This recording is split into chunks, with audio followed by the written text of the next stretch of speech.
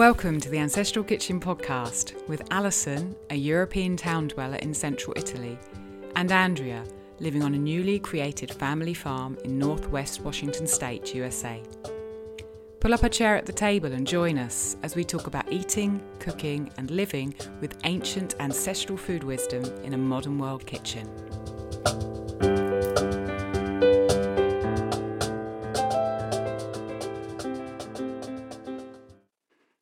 Hey, good morning, Andrea. Hey, good morning, Alison. Afternoon, Alison. Yeah, almost good evening. We're an hour later today because That's right. someone next to me is building a new bathroom. So they've all gone home now for their supper and it's nice and quiet here. So it's kind of evening. It's very trendy to work on your building. Yeah. Oh, Seems like they really like to work on it. Yeah, it seems that it's strange, but apartments in Italy seem to pass sound through their walls in a way that I've never experienced. Having said that, I didn't grow up in a flat in the UK. You know, I've always lived in houses there, so maybe it's just a flat thing.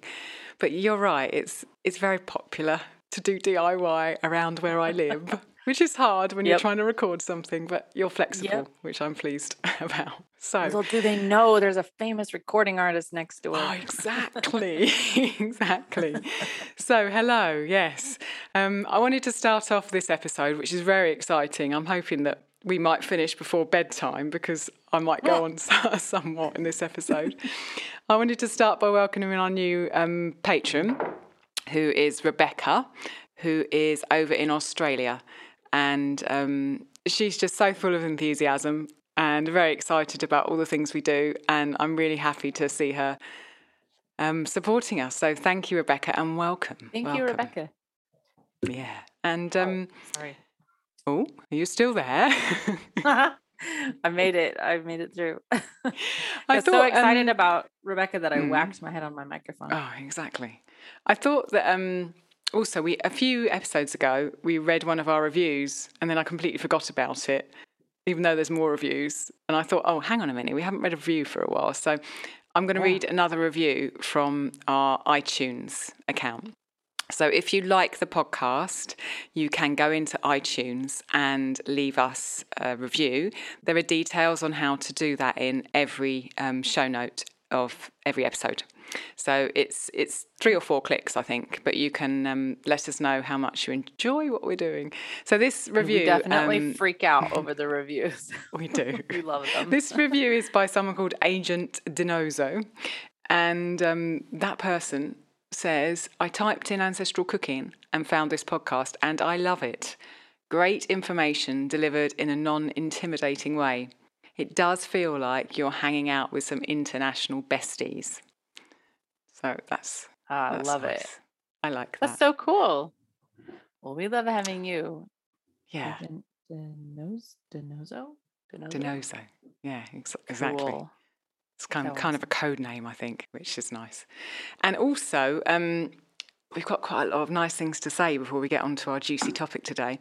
I wanted to talk about the Ancestral Kitchen Challenge that we launched in our bonus episode that went out a few episodes ago, because I've had a lot of emails from people in my inbox telling me that they're excited about it and that they've printed off the document and they've started going.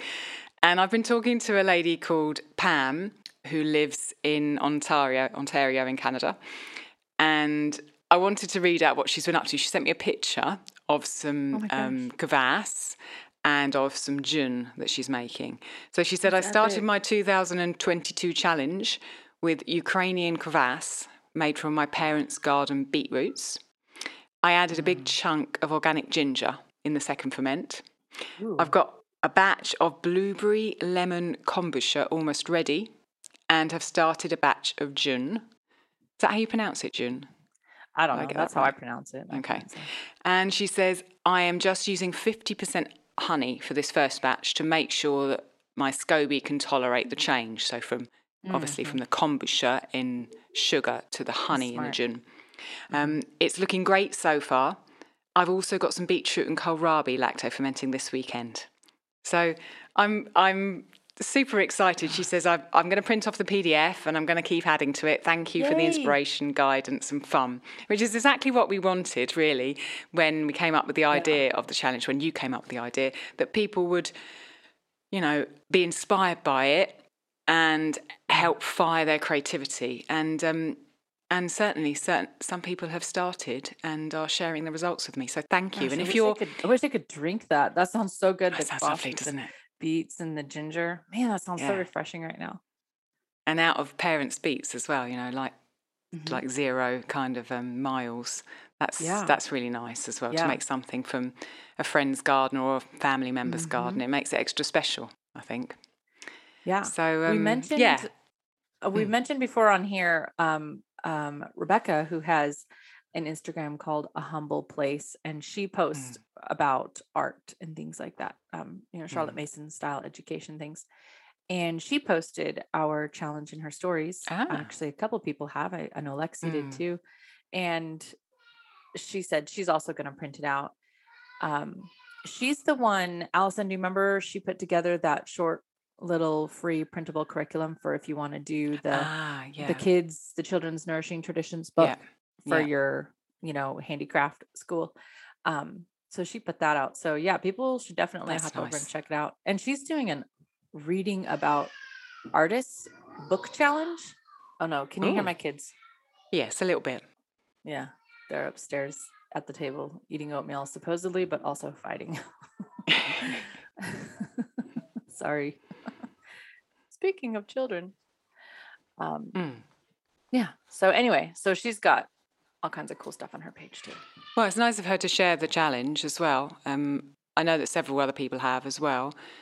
And if you're inspired, if you haven't seen it, go and check it out. If you're inspired to do something, then by all means go ahead and let us know if you can, because it was just awesome to receive that picture and see these things fermenting on Pam's side. So it just was wonderful. So, have you had some food this morning, Andrea? I did, thankfully. Okay. All right. So I did eat breakfast. Actually, it was so delicious. So I heated some chicken bone broth, and then I got some sausage yesterday, like just ground bulk. I pinched off little teeny tiny balls of the sausage and dropped it into the hot broth, and then I cracked in some eggs to poach, and then a little salt. Then I heated it was a variation of pizza. I heated a tortilla, and then I don't know why I started doing this, but it's like delicious. You have to really, really drain them. But I took a slotted spoon and scooped out the meat and the eggs and put them in the tortilla. And then I have this really delicious goat cheese that my friend in Virginia made. And when she flew out here to visit me, she brought bags of it frozen. And I found one in my freezer. I didn't know I had any left. Yay. So it's so good. Oh my gosh. I've had so many different goat cheeses, but literally none compares to this. Thank you, Becky. So and it freezes okay, does it? Oh my gosh. Yes. Freezes perfect. Thaws perfect. I've never frozen cheese at all. Yeah. It's like, it's a soft cheese, like, kind of crumbly, sort of like ricotta a little bit, but not so squeaky. If you know what I mean? Anyway, it's so good. So I rolled all that up in the tortilla. And then the broth I'll have later, because I eat pretty early in the morning. And then, like I counted one time, if I went to eat lunch at noon, and I was like, why am I so hungry? And I counted, I was like, oh, breakfast was 7 hours ago. No wonder I'm hungry. It's a long chunk of time. So having the broth left over from cooking breakfast, and it's kind of a little bit like egg drop, with a little bit of swirls of egg white in it. I just put it in a tumbler and then drink it after chores or something. It's perfect. And do you have that cold, or do you heat it up? I like it hot. Yeah, me too. I prefer broth hot. Yeah. That sounds delicious. Yeah. You have a full tummy. Yeah. So it was good. Yeah, that will literally keep me going for hours. And then then I can have the broth after, chores and making the kids breakfast and everything like that. And then I'm good to lunch. So did you eat lunch before we got on? Well, actually, I ate supper. I ate my third meal. I think this is like a first on the podcast because Yeah, I've never this is. usually I'm quite a long way away from lunch and haven't yet made dinner, or supper, whatever you want to call it. But because we're an hour later and I was hungry and I thought, oh, we're probably going to go on quite a bit today and I'm going to be really hungry by the time we finish. So I was I thinking managed that to. this morning. I was like, managed Allison's to- not going to make it. Yeah, I wouldn't have made it because I had my breakfast really early this morning, like you. And so I managed to pull something together literally about 25 minutes before I came down and we hit the record. And I'm trying to remember exactly what it was because it was all stuff that was already cooked. So I had some Well, that's lentils, fast food. I love it. which we cooked after lunch, so they were still warm. And I didn't have any onions in the house, so I usually put onions in. But instead, I bloomed some spices, nigella seeds, cumin, turmeric, and ginger in some oil. And then I added some garlic and I put the lentils in and I stirred them around. And then we had some wine left over. I think I said a few episodes ago, I don't know if it was talking to you or on a real podcast, that we got some wine as a kind of a gift from shopping at our local cooperative that's kind of wine growers and vegetable growers all selling together in one particular place. You have a card there and they stamp it. And then we got 3 bottles of wine, which we were just not expecting at all. And we don't really drink it. So I've been using it in cooking. So I put some of the wine in with the lentils, some of the red wine, and then some water and cooked it for about 2 hours. So I had some of those, delicious. And I had a slice of raw pecorino, which was local with it as well. And a slice of our lectin-free sourdough that I make, which is millet and sorghum, mostly sorghum with a little bit of millet and linseed in it. I had a slice of that with butter on the top, and then I put the lentils on top of that so the butter all melted. And then I had some carrot sticks on the side and some lemon juice, a bit of lemon juice as well. It was delicious. And I'm usually, my stomach's usually relatively empty recording, but I'm actually really nicely full. I've got a little glass of water kefir in front of me, which is flavoured with kiwi, because kiwis are grown locally here and are around now, kiwi fruit. So, what did you say it was flavored with? It's flavoured with kiwis. Oh, kiwi. Yeah, kiwi. Oh, so, kiwis grow now around here in some local grow. We got them at that cooperative. So, I'm nicely fed. Yeah. Yeah. I'm okay. ready to go. So when you said you bloomed the nigella seeds, which I know you love those, I didn't realize, I never thought about doing that. How does their flavor change when you do that? I actually don't know whether, I haven't done a taste test of the same dish with unbloomed nigella seeds in and bloomed nigella seeds in, but I remember reading and hearing podcasts in the past about how much spices improve if you bloom them, if you warm them up and allow their flavours to kind of mix in and mix into the oil. So whenever I have time, I always do it. And I love the results. So I kind of just think, well, I don't want to go back to just putting them in flat. They just seem to have a nicer flavour. But I don't know the technicalities of it, unfortunately. So I can't I can't wow you with my knowledge. I just know that I like it. You've already wowed me, Allison. So that was nice. Okay, well we should probably take a bite into what we're talking about today, which is pizza. Yes, please, and thank you. I've been wanting to do this episode for a while, and I think a couple of months ago when I had some of my pizza dough cooked in a wood-fired oven here, it just kind of spurred me on more to want to talk about pizza and dedicate an episode to it. So I've got quite a lot to talk about. We've got quite a lot to talk about, and hopefully by the end of it, we'll have shared some of the history, but also a lot of the practicalities with pizza. That's the kind of intention. Yeah. So, you ready? I'm ready. Okay. So the first thing I thought of was trying to define pizza. And basically, it's a flatbread with stuff on the top. And I think it comes from the Greek word pita, originally, the etymology. And it is so loved. I mean, I don't know anyone who doesn't like pizza. And I tried to think, well, why is it so good? Why does everyone love pizza? And I think a lot of it is the fact that it's bread and it's hot. Because you know what it's like when you've got bread out of the oven and it's crusty and hot. You want to eat it just there and then, and you think, oh, I shouldn't really. Yep. I should let it carry on cooking. Whereas with pizza, you're like, yeah, I can eat it now. Yeah. So I think that's part of the joy for me, the fact that it's crusty and hot and bread. Yeah. How about you? What do you think is so good about pizza? Do you love it just as much as I do? I think you do. I think it's definitely that there's the bread. I think it's also because it's so versatile. So nobody says, oh, I don't like pizza because I don't like peppers. They just get pizza without peppers. You know what I mean? They get what they like. Yeah. Exactly. Flatbread is, I can't think of any, I mean, every continent has variations and versions of a flatbread. It seems to be pretty core to humanity. Yeah. Like flatbread is just a thing we've all had in our DNA, no matter where in the world you come from. Yeah, I agree with you. I think that there's something really special about putting ingredients on top of a bread and letting the juices from those ingredients kind of soak into the bread. Stop it, Alison.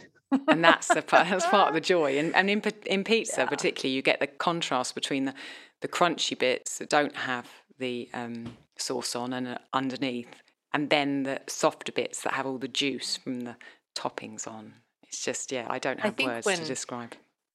When you run into someone who says they don't like pizza, it's usually someone whose primary or only exposure is fast food pizza, which of course they don't like. Yeah, that totally makes sense. There's a brand over here, like, I don't know how else to call it other than like factory pizza, that has little tiny outlets all over the place. And their slogan is hot and ready. And everybody jokes that like, oh, they make the pizza out of the cardboard boxes and stuff like that.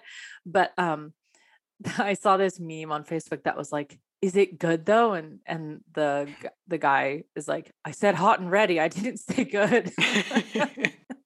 Okay. Yeah, that's an interesting kind of segue onto the history of pizza. If it's all right with you, I'm just going to kind of blast you with some of the history and the research that I've done. This is what I'm here for, Alison. Okay. I woke up today. Okay. So where do I start? So the hot and ready thing. So I shall kind of seamlessly flow back to the hot and ready in a minute. So pizza really is now cooked everywhere, and flatbreads with toppings have been cooked everywhere, like you were saying. But Italy has just become so famous for pizza. I mean, when you think of pizza, you think of Italy. But it is, I think most people who eat pizza nowadays would be completely astounded to realise that really throughout Italy, pizza was not eaten until the 70s and the 80s. So if you'd gone anywhere, like not Naples, where it originated from, but if you'd gone anywhere outside of Naples before the 70s, in the 60s and the 50s, people did not know the pizza as we know pizza now. They did not eat it. It was not part of their menu. And the book that I'm reading by Karima Gnocchi, that we've talked about quite a lot, has so many women in it saying, I didn't eat pizza until the 80s. My son took me to a restaurant. I didn't eat pizza until 20 years ago. To kind of back that up. These are women in their 90s. So pizza was a street food initially from Naples. And Naples 300 years ago in the 1700s was really a very poor area. Parts of it still are now. So a lot of people lived, many people, to a room, and they didn't have ovens. And pizza started there as basically a street food. You go, it's out there, it's hot, and you can eat it, and it tastes good. And the fact that there weren't ovens at home, people didn't eat hot food like we eat hot food now because they didn't have ovens to cook it in. And so that was literally just in Naples around the 1700s. What's interesting is that I have a cookbook here by Pellegrino Artusi, and he wrote that cookbook after the Risorgimento in Italy, which was in the late 1800s he wrote the book. And so this is a long time after it was a street food in Naples, a couple of hundred years. And you look up pizza in there, and there are three recipes, and all of them are sweet. All of them have sugar in. Wow. All of them have eggs Wow. in. And so the word pizza has been used in the past before that, but it meant like a patisserie, you know, a kind of a cakey thing that was sweet with almonds Wow. and sugar and that kind of thing. And Well, I'm then okay with that. Yeah, well, exactly. That's another type of pizza, isn't it? So what happened with this, to take this Neapolitan street food from what it was to the incredible global phenomenon that it is now, is that lots of people left Italy and went to America. As you know, there were lots of immigrants that went from Italy, the south of Italy particularly, and went to places like New York. And they took that recipe from Naples with them. And it became a thing in and of itself in the States. So the first pizza restaurant in the States was in New York. It was called Lombardi's. And it was someone who took that recipe from Naples and made something of it. And then what has happened since then is that throughout America, where Italians have lived, they have made pizza and they have recreated it. And then it became just a huge phenomenon throughout America. And then coming into this last century and the 70s and the 80s, two things happened. This is mainly thanks to Karima Gnocchi that I've learned a lot of this. The two things that happened were a lot of the Americans came back to Italy as tourists wanting to eat this pizza in situ. And a lot of the people from southern Italy went to other parts of Italy for work because the economy was booming in the late 60s and 70s. And so people moved from the south up to the north to get work, and they moved around. And because the economy was booming and there was a new kind of a middle class that didn't exist in Italy before then, they wanted to eat out, they wanted to try different things. And so little pizza restaurants started opening to cater to not only the tourists who were expecting it, but this kind of middle class who suddenly wanted to eat out, because eating out didn't really happen before then. And so people could go out and get this new thing called pizza. And then because of the just tremendous growth of tourism and the tremendous growth of economic freedom compared to what we had before the World Wars, pizza has just become this massive global phenomenon. And now it's all over Italy. And, you can get it anywhere. But it is something that has been created out of kind of the way the world has changed in the last 80 years. It was just a street food in one place until then. And it's been kind of co-created with America. It's kind of a global co-creation of a food.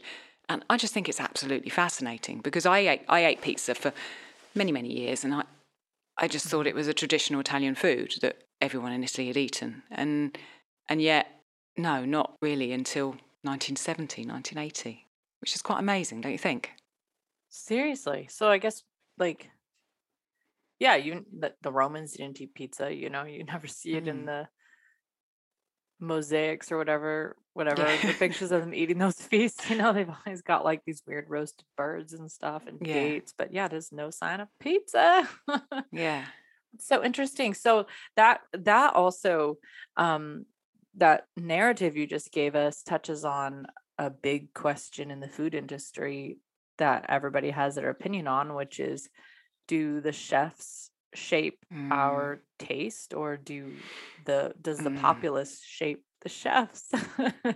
Yeah, I mean, I think more and more as we go on, the chefs shape our taste. And it's interesting because Gilly Smith has a book called Taste and the TV Chef, where she talks about you talked about that. How I haven't read it yet, and it's on my list, where she's talking about, I think, how so important TV chefs have been in moulding what we want to eat and what's fashionable. And but they wouldn't even have the pizza to be molding if step back like a decade before, and you said, the tourists came back, or people moved for work and they wanted that portable food, kind of like the what did you call those things? Pasties? The pasties, in Cornwall. Cornish pasties, it's kind of like that in a way. So that's I so agree. interesting. So Yeah. I love it. And I find that absolutely fascinating.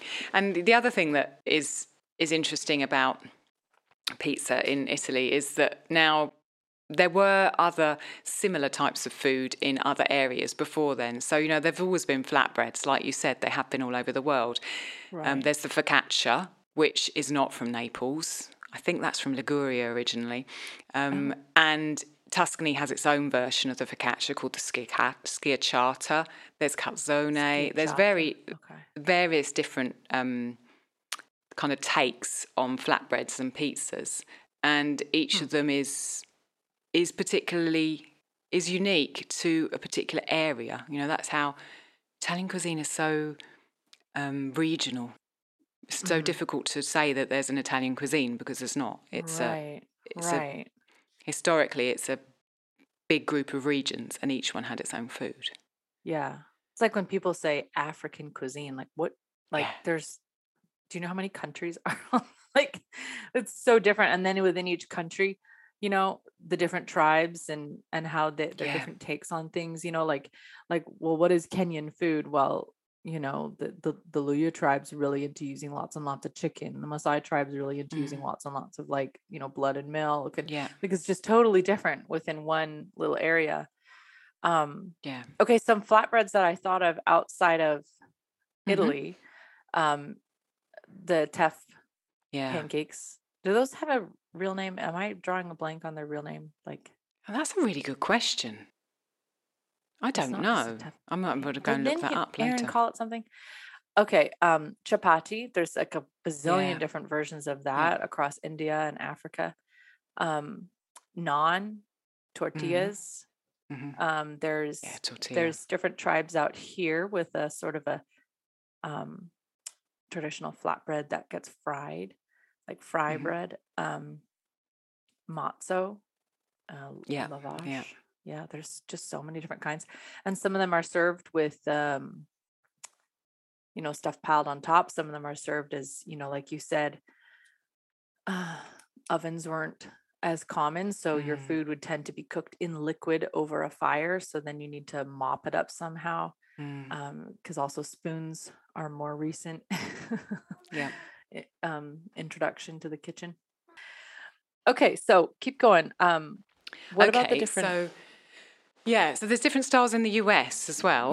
And I don't know how many of those maybe you've eaten, because there's the New York style, which is very thin, a bit like the Neapolitan style.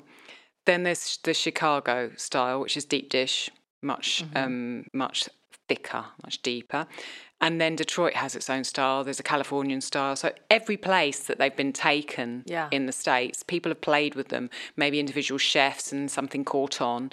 And so there are so many ways to interpret pizza these days. And I think that's wonderful, because it's, there's creative license there to make it the way you like it and do what you want with it. It has to be this way. And I love that type of food, Yeah, they're not even the same thing. Like I've had Chicago deep dish in Chicago and New York, and it's not even like you wouldn't recognize the two. And they're both great, on their own. But another thing that's gotten really popular with the hipster scene on the rise in the last 10 years or so is the individual pizzas, the smaller pizzas. So, small pizzas where like you go and you kind of say, I want this on it and this on it or whatever, and they put it right in the oven in front of you. Those have gotten really popular. They even have those in like grocery stores and stuff sometimes. So how big is the pizza? Is it enough just for you to have like 2 slice kind of equivalent? I mean, realistically, it's way more than one person can eat, but it's just a smaller than a big one size.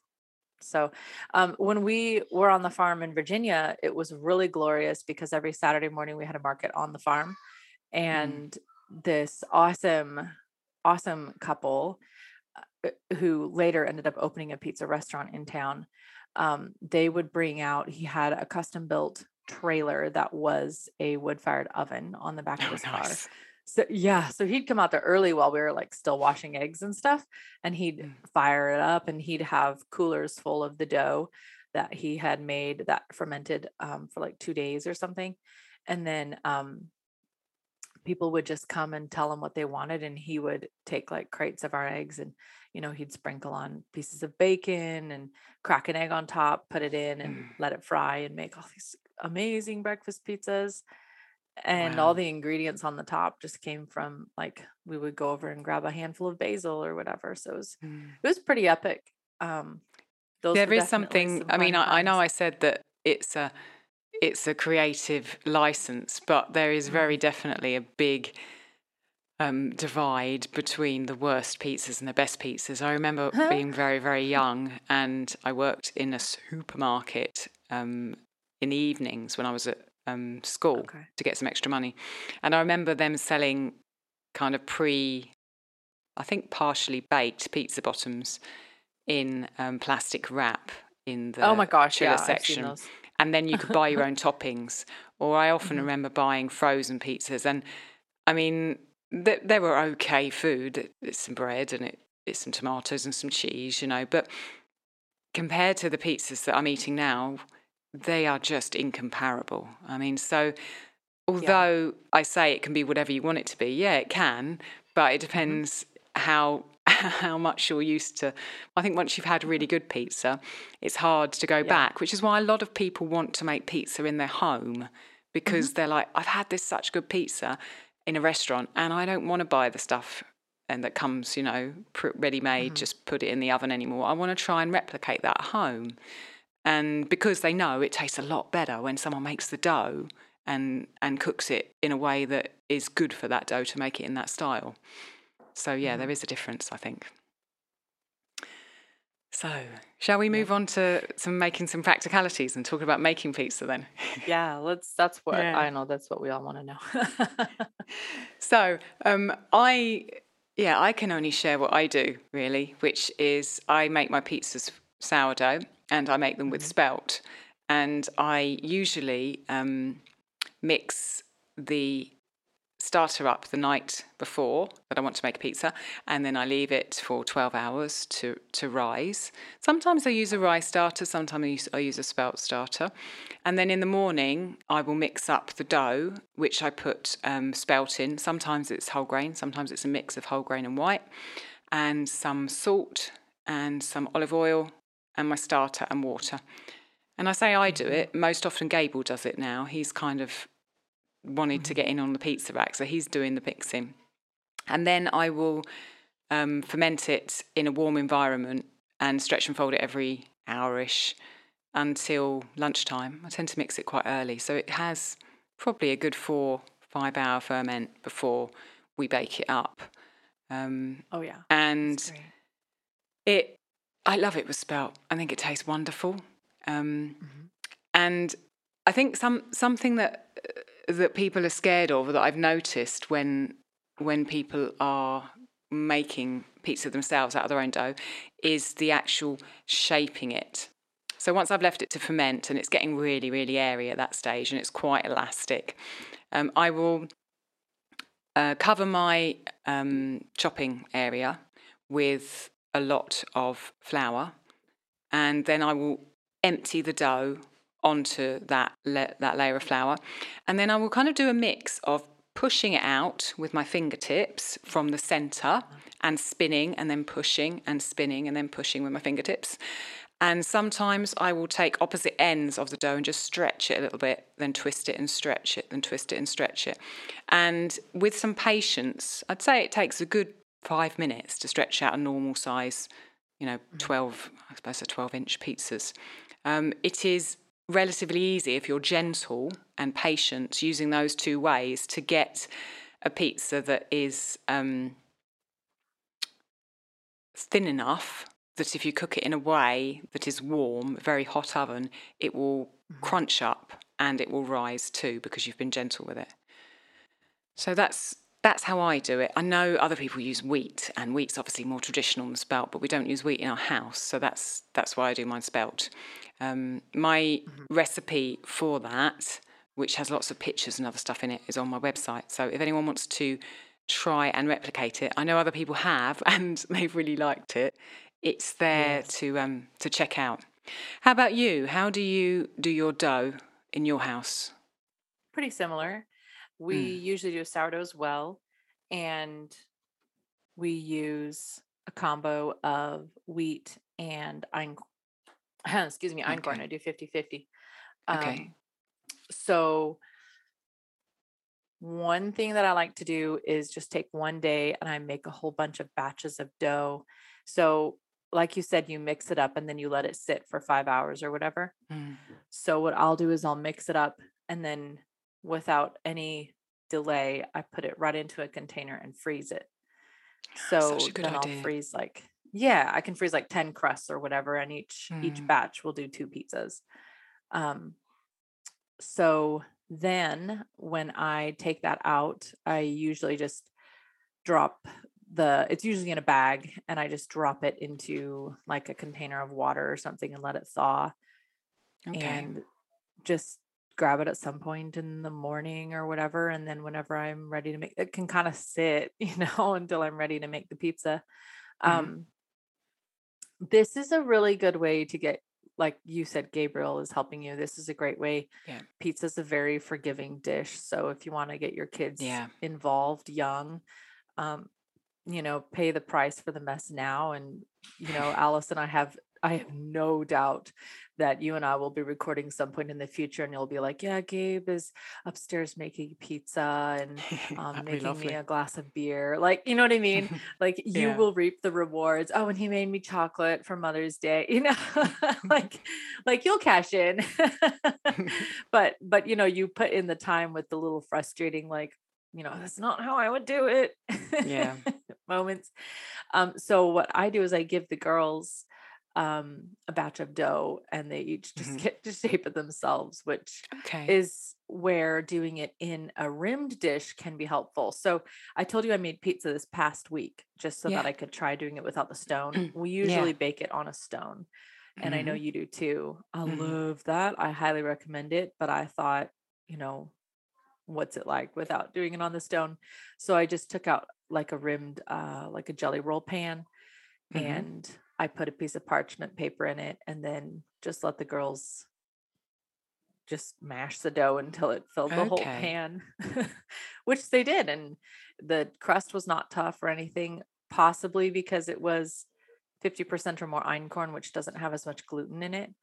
Mm-hmm. Maybe if it had a lot of gluten, it would be tough. I don't know. But that's also another thought. If somebody's making pizza crust and you're trying to roll it out and it just keeps snapping back to like smaller, your gluten Mm. might need to rest for 10 minutes if it's like a Yeah. high Great. gluten pizza. Great advice. And then, yeah, so just let it rest for a minute and then keep rolling it out. But Do you put oil in yeah, yours or not? in the, like when I'm mixing the dough, In the dough? Yeah. yeah, I do. Yeah, you Yeah. do as well. Okay. I have also done like yeasted, like with the Oh, instant okay. yeast, Yeah. like a powder yeast. Um, that is fine also. I have like digestive difficulties and so much heartburn when I eat that, so I prefer not to do that one. But Mm. if you were like in a pinch or something, you could totally do that. Um, Pizza is also such a great way to feed tons of people. I remember one time my mom and I just ended up, there's just for some reason this impromptu family gathering that was going to be like within 1 hour, and there was going to be 20 of us at my house. So um I said, Mom, just throw a bunch of things in a bag, whatever's in your cupboard, and we'll see what we have when you get here. Mm-hmm. And I went straight home and I just mixed up like giant batches of pizza crust, and I made 5 huge pizzas. Wow. And my mom just brought jars of stuff, and we're like, what do we got here? Okay, we've got a little bit of cheese here. We got some olives here. Okay, here's the peppers. Everybody was so happy. They're like, this is the best meal ever.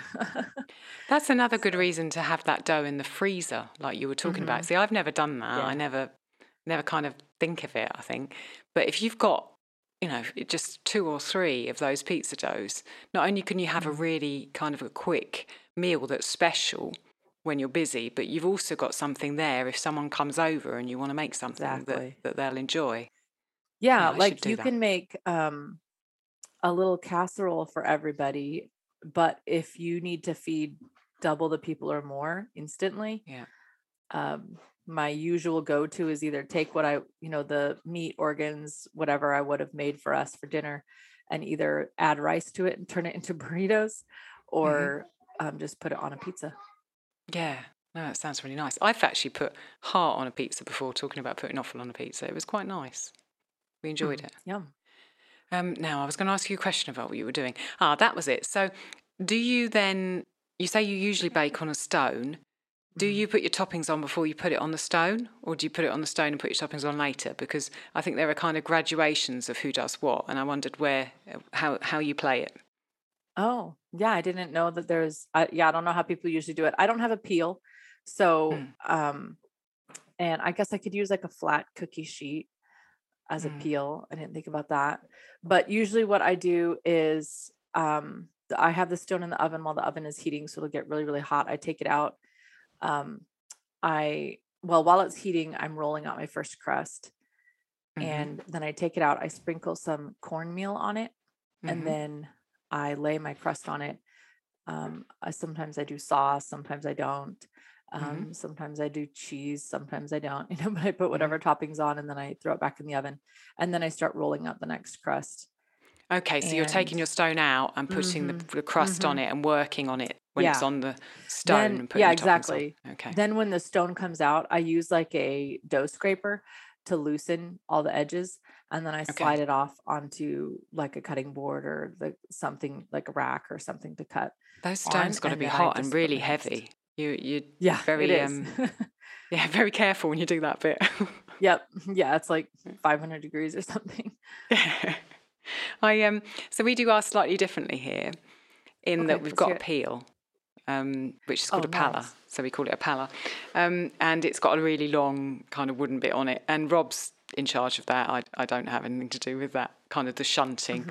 But so I've got my pizza on the chopping board, which has got loads of flour underneath it, and I've floured the peel as well through a sieve, so everything's covered in flour.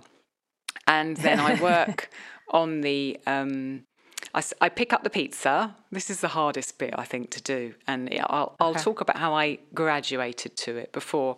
So I pick up the pizza, and I wish I could show people. I stretch out both my hands, so my fingers are pointing upwards and my thumbs are pointing down, and then I use my third finger on each hand and my thumb underneath the dough to try and cover as much of the dough as possible, and I quickly lift it and I put it onto the peel.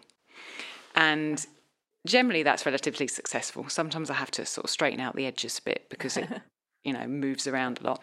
And then I top it, and as I'm topping it, Rob is holding the peel and he's jiggling it.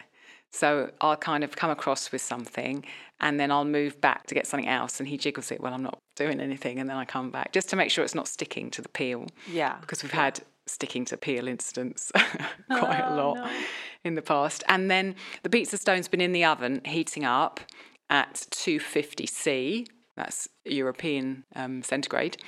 I used to do it at 300, but then I bought a new pizza stone, and the instructions to the pizza stone said 250, so we just put it down to 250.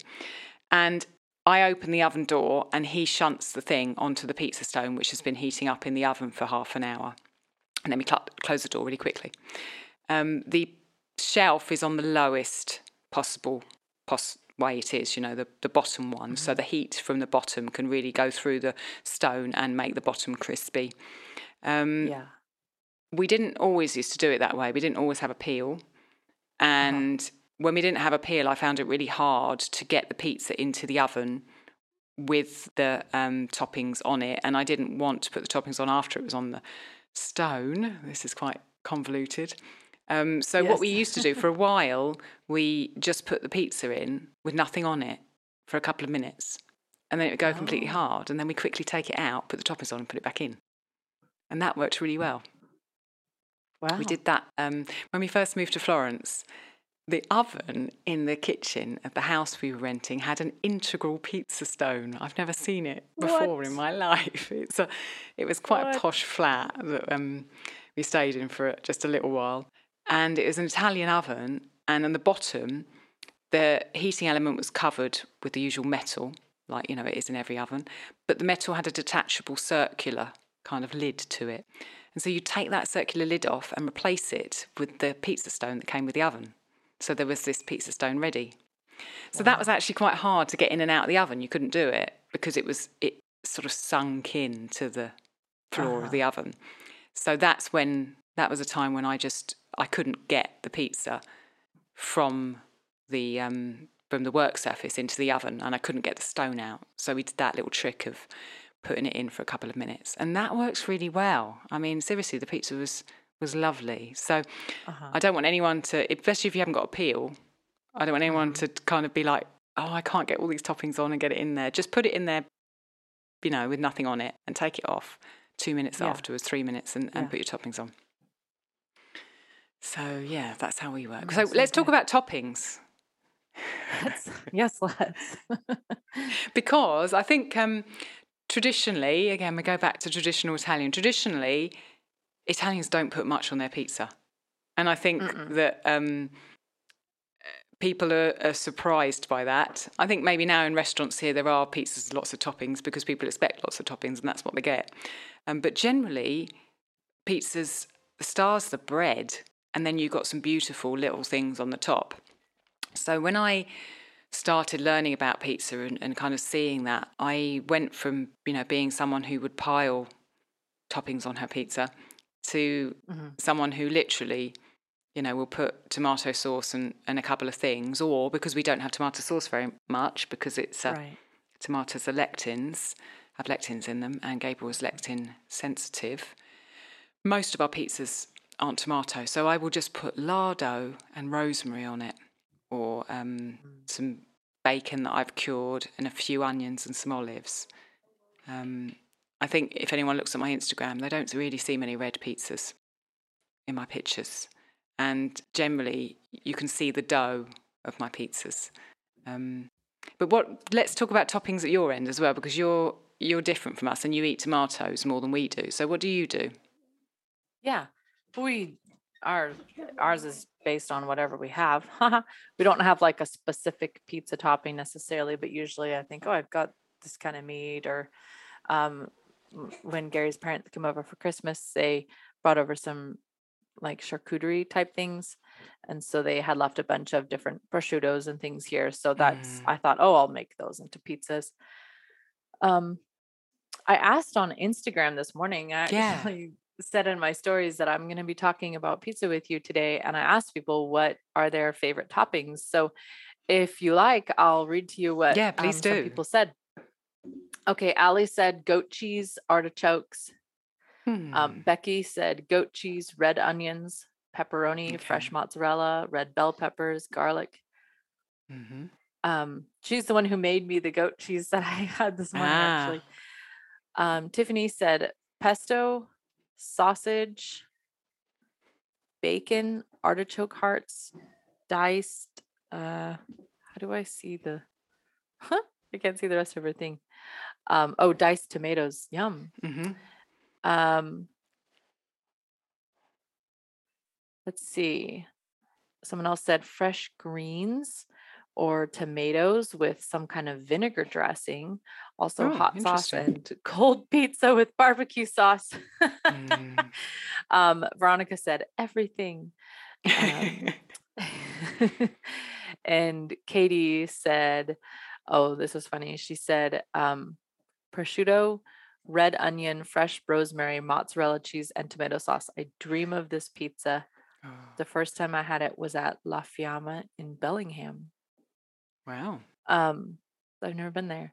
So I love probably my most favorite, just simple pizza flatbread is pizza bianco or whatever it's called. So like you said, just some kind of oil and rosemary and like coarse salt. Oh my gosh, it's so good. Just like on a simple bread.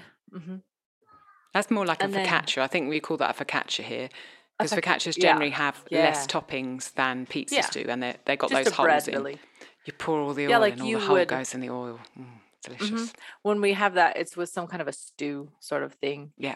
Yeah. And then we cut it up and then just Perfect. sort of dip it. For pizza with like sauce and stuff, I really like, I think it's called like a margarita pizza with tomato sauce and basil and oh my word, Mozzarella. what mozzarella? Yeah, some kind Yeah, of that's a delicious one. Yeah, that's That's a a good delicious one.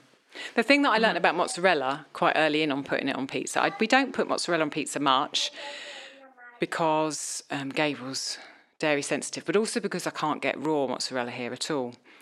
So we don't really have it that much, but I do like it on pizza. What I found with mozzarella is that very often if you take it out and it's got the liquid on it, if you put it straight on the pizza, all that liquid then goes into your pizza when you're cooking it and you end up with a really soggy pizza. So if I put mozzarella, I always chop it and leave it for at least half an hour on a board, and then all that water drains out and it's much better when you put it on the pizza because you don't get all the liquid in your dough. So how do you make your tomato sauce? Do you buy it or do you make it? Well, so we usually get tomatoes and we just can a whole bunch of like tomato sauce. And then I don't can it usually with any herbs or anything in it, but then when I open up, so you can use any canned tomato sauce. There's some pretty decent organic brands available here that we have used. Like Bio Nature or something like that. That's a really good brand. You can get it on the Azure drops. But anyway, so we just take tomato sauce or chopped tomatoes. I don't know, either one, doesn't really matter. And then I'll mix in some salt, and I just use the essential oils to flavor it because my kids don't like, if they see the flecks of the herbs, they're like, is that spicy? So I do like 1 drop of basil, 1 drop of oregano, just one, whatever I feel like, mix it in. And I got so many compliments on it. I think because it tastes like I marinated it with herbs for a really long time and like strained it or something, but it's so good. It has just a really potent sort of gardeny flavor. Pour that over I usually, after I put my crust on, I like to oil it. So put like olive oil in I don't know what else to call it other than like a ketchup dispenser, like you see at cafes, on the tables. Yeah.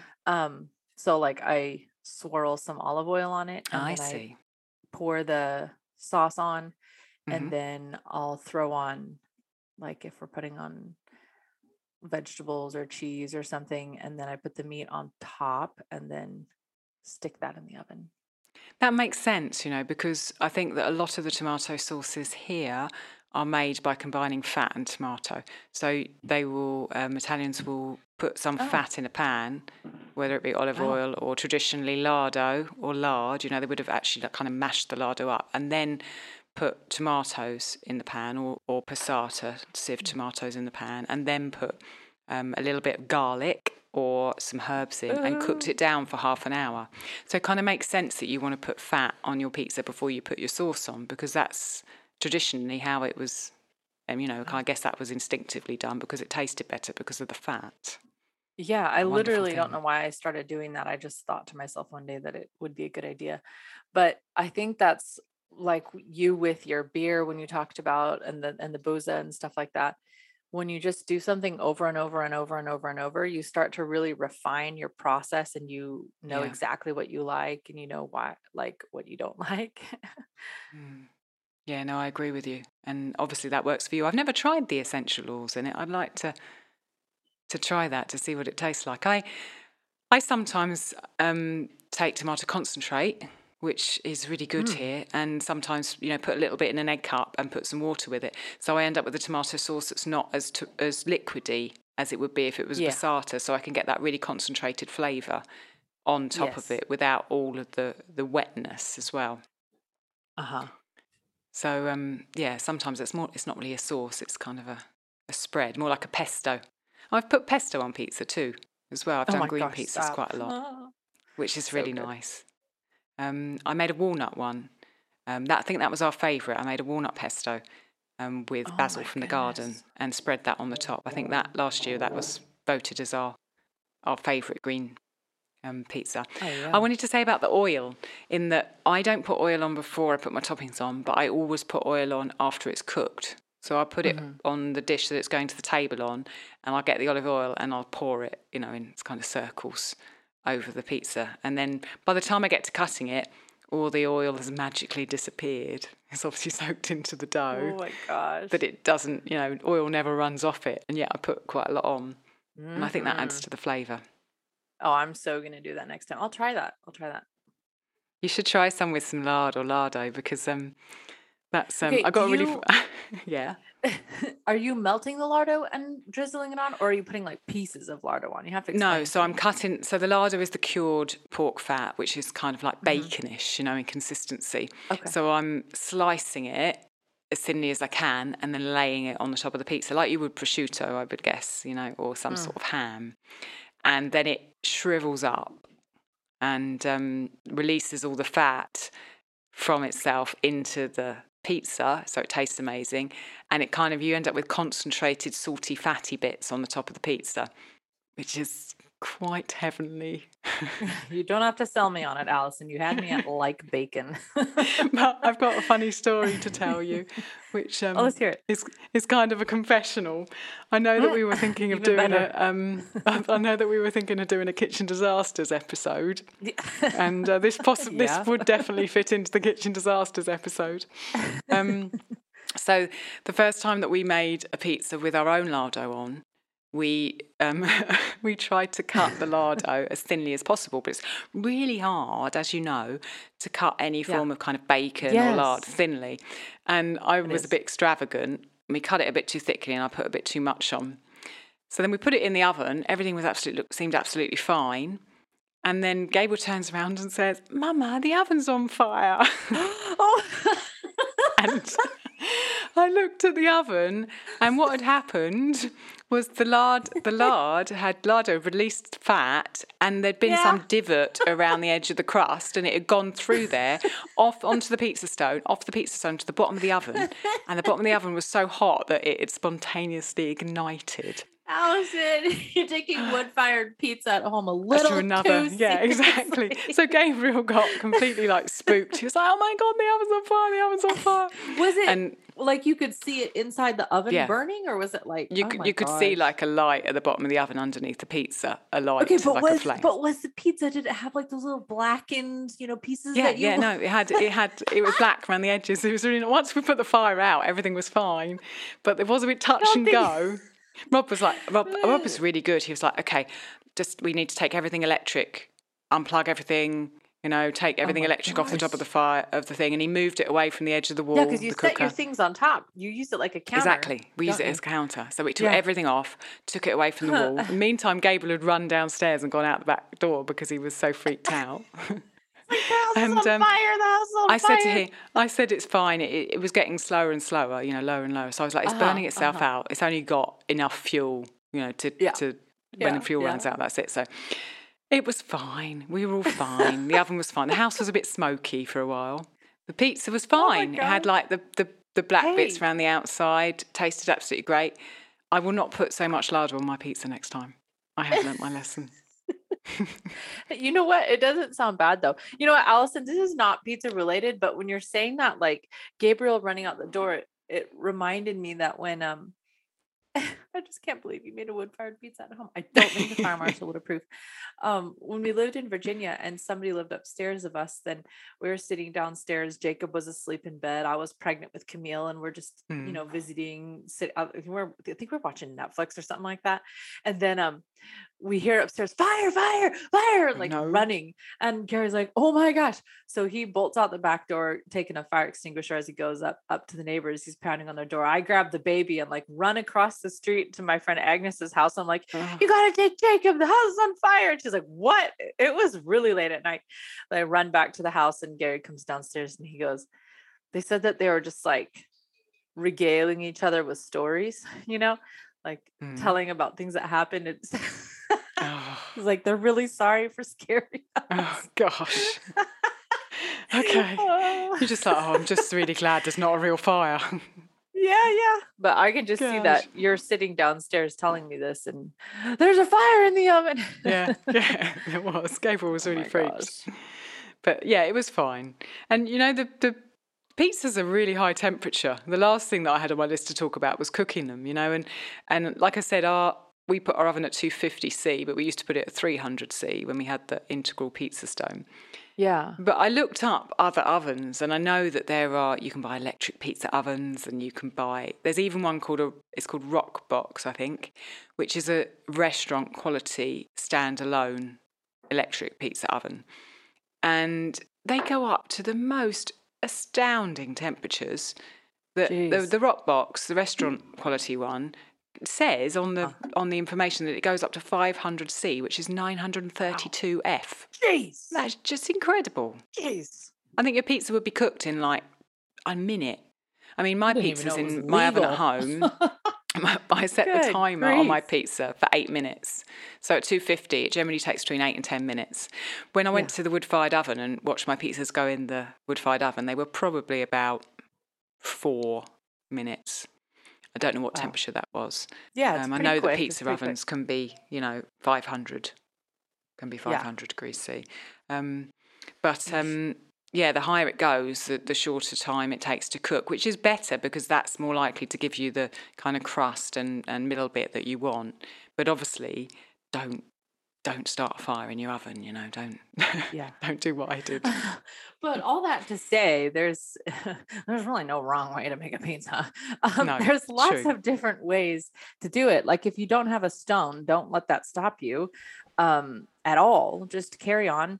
And I heard somebody give a talk recently where they were talking about, did I tell you about this, Allison? They were talking about how they gave, it was some kind of a study, right? So they gave 2 groups an assignment. One group had an assignment. They said, I want you to make this pottery, pitcher. And here's, the exact instructions you need. Here's, the ratio of the golden mean. And here's that, like everything you need to know to make the perfect pot. Just make one and make it perfect. So those students all produced 1 pot or whatever. And then they told another group, we want you to make 30 pots and then just bring us your best one. And they said, hands down, the students who did the 30 pots, the one that they ended up producing was so much better because it was just a matter of learning and doing and learning and doing. And so often in the kitchen, we don't do it because we're like, I can't do it perfectly. I just don't know how to do it the right way. But if you just made even a pizza that flops is still delicious. I totally agree. When I started doing sourdough, I was just I didn't have a pizza stone. I had a really rubbish oven that I bought for like £30 from a second-hand store. And I had a baking tray that was old, and yet I still made really good pizza. I remember just before we left England, I think it was Gabriel's 4th birthday, and he had his little friend over. And I'd seen a pizza with sweet potato, fresh coriander and pear on it, and he said, can I have this one? So we did that, and we did a tomato one as well, and they were just on baking trays and they were absolutely delicious. Man. So I mean, if they can sell a frozen pizza that comes in a plastic bag and all its 3 frozen pepperonis are falling down into one corner, you can make a pizza. Like you can do it. Yeah, I agree. And I don't think necessarily the pizza stone is the be all and end all. I know that Ellie of Ellie's Everyday, who we've had on the podcast before and on the Patreon feed, she doesn't use a stone, and she's as everyone knows, she's a huge sourdough baker. She uses a screen, and I know that people on forums that I've seen use these screens that have kind of a wire mesh on the bottom, which is open so the air can circulate. Have you used them? How did it go? Yeah. Was the pizza good? Well, when we stayed at my cousin's house, they had a pizza pan like that, and it was great. It was fine. Yeah. I think that's easier than a pizza stone. There's all kinds of different ways, and you can basically cook it on a hot rock by campfire. You can do it.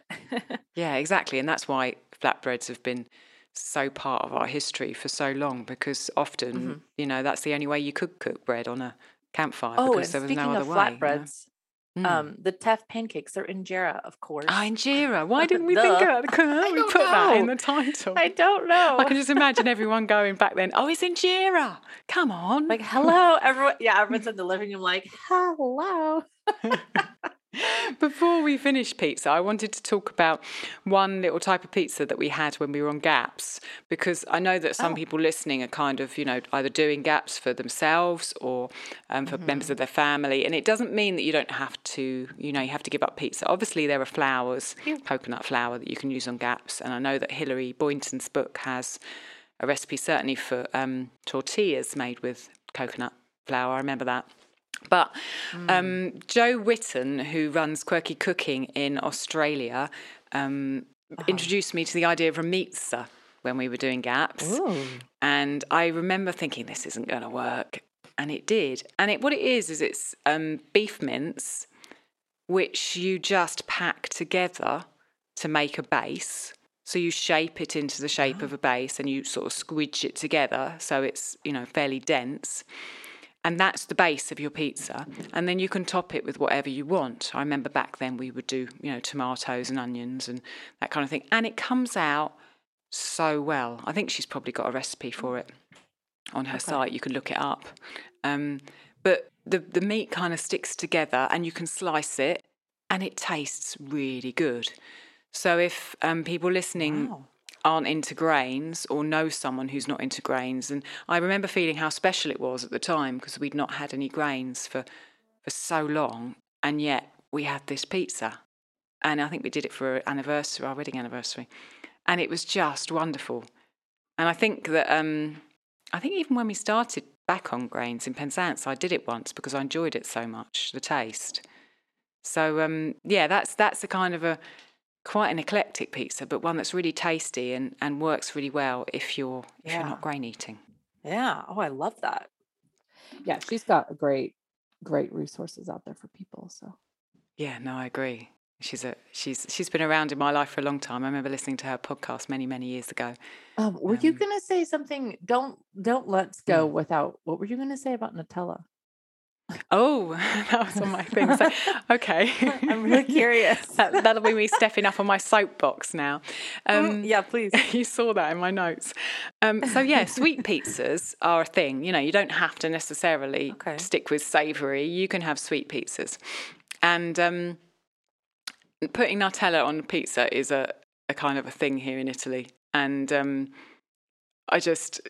Nutella is not a brand that I really like particularly. I've done some research on how they work, and not just from the ingredients, which I know that the guy who's got Food Lies on Instagram has posted some kind of infographics about what's actually in Nutella, but mainly because Gola did a podcast on it.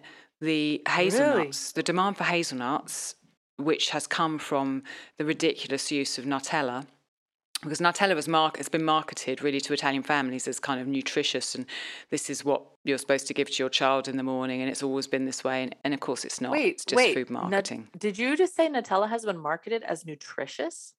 Yeah, it's kind of homely, kind of, that kind of feeling of homely, and it's nuts and it's chocolate. But but it's like 50% sugar. I know. And the demand for hazelnuts, because of Nutella production, has led to monocropping throughout Italy, and some other fields that should have been dedicated to other products, to other growing other things, have just been handed over to hazelnuts. And as we know, the reduction of biodiversity is not a good thing for land or the environment or anyone really. And then it's also Does Nutella all come from Italy? No, not all from Italy, because there's such a demand for it. They've outsourced it to other areas like Turkey. So the people in Turkey are now growing hazelnuts for Nutella, and they've been involved in the past. I don't know whether they still are now, so don't quote me, but I believe they are in basically slave labour, that they're having illegal you in the show notes. immigrants working for them, people who were paid appallingly to work on hazelnut plantations that are just basically ousting the indigenous crops that would have been there, or the crops that the people who live there want to grow, And it's just an absolute nightmare. So please don't buy Nutella. They sell huge, like giant containers of it at the big box, whatever you call them, stores here, like Costco.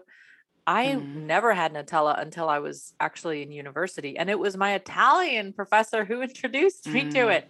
I just had it there, and she was a really good teacher, but she was showing us how she makes bread, because she was basically teaching us in Italian. And then she said that she eats it with Nutella and served it, and everybody had it with Nutella. And I was like, wow, it's absolutely just so. I mean, it part never of culture here. occurred It's to weaved me. into culture here. It's so sweet that it was it's like frosting, basically. Yeah, so I feel like that. It Yeah. never occurred to me that someone would market it as a nutritious. Yeah, it's kind of food. wholesome and something you can give your kids that will kind of keep them going, etc. But you can make. Did you it can originate in Italy? I remember reading all the details of it about a year ago and being outraged. But I think it did. I think it might be the Ferrero brand. I think it's Ferrero. And he saw the market do those, like, for chocolates, it. like Yeah, Christmas that's right. They chocolates or do whatever. Ferrero Rocher Yeah. chocolates.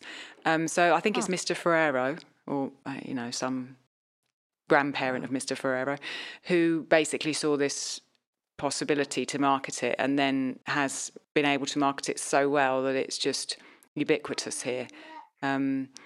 So yeah, you can make a substitute if you wish. If you want to buy your hazelnuts from somewhere that is making hazelnuts in a nice way, that's growing hazelnuts in a nice way, you can mix them with raw cacao. You can add in a bit of honey. Yeah. You can add in really nice cocoa powder, and you can make your own Nutella that's not sickly sweet and doesn't include ridiculous palm oil and white sugar. Oh my gosh. Of course it has palm oil in it. Yeah, I've seen, and I think it was on Azure's website, they had some sort of like a chocolate nut type spread, which I assumed was like a Nutella knockoff type thing of a slightly healthier nature. I mean, it's a sweet, it's not like you're going to it for your staple, but if you're going to have dessert, might as well be a good one. Yeah, no, I agree with that. And the difference in flavour is amazing if you find someone who's really cared about what they're making. So, yeah. So that's my thing about Nutella. I finished that. I finished that. Wow. Okay. I was just now. curious because, so I guess my question is, do they put it on pizza? Like, yeah, we were in a restaurant once about a year, maybe 2 years and a half ago, 2 years ago. When we were trying to move and we had a disaster, and we went to a restaurant and had some food, and at the end of the meal, because we had a little boy with us, obviously Gabriel, the pizzaiolo who was there, the man who was making pizza in front of everyone, made this tiny sort of mini pizza, smothered it in Nutella and put it in front of Gabriel without asking us or anything, thinking that we would really approve and it would be wonderful, and he could eat like literally half a jar of Nutella was on this pizza. And I was not so happy about it. No. Yeah, I think usually I feel like people are pretty good about asking the parents first. Yeah, no, it just appeared. I mean, what if he had a deathly allergy to hazelnuts? To nuts, yeah. But I mean, the chef was trying to be kind. He was a lovely man. It was a nice restaurant. Yeah, of course. Just generous. I forget sometimes when I don't go out. I forget sometimes when I don't go out that I live differently to most of the world. That's true. We live in a bubble. Yeah, it's easy to live in it. I was saying that to someone earlier in the week. I was interviewing someone for a future podcast, and at the end of it, she said, "Yeah, I live in my bubble, and I go out and I realise that I'm in a bubble, but I like my bubble, and I like my bubble too." Nothing wrong with that. No. That Nutella thing made me remember a couple other flatbreads that we didn't mention, which is like crepes and pancakes, because I've seen buckwheat. A really popular thing is crepes with Nutella, like rolled up. Yeah, I've seen that on lots of menus. So yeah, no, that's a big thing. I remember in going to northern France and having buckwheat crepes quite a long time ago, and it was very nice. They were very nice. Huh.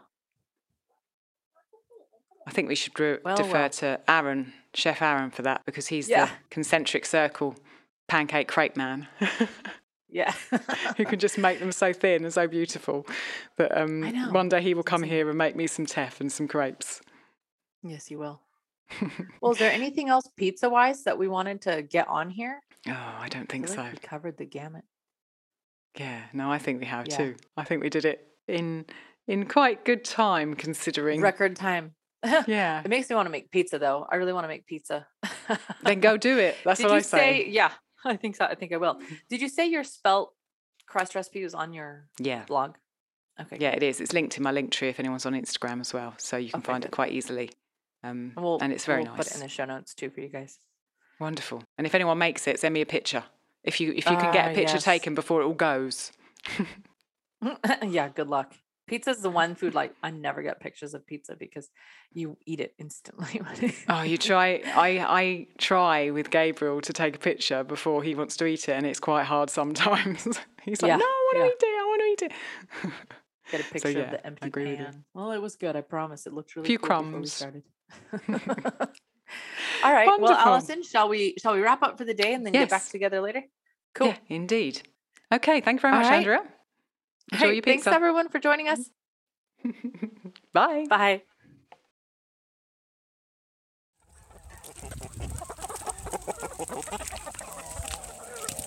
Thank you so much for listening. We'd love to continue the conversation. Come find us on Instagram. Andrea's at Farm and Hearth and Alison's at ancestral_kitchen. Until next time, we both wish you much fun, exploration and satisfaction in and out of the kitchen.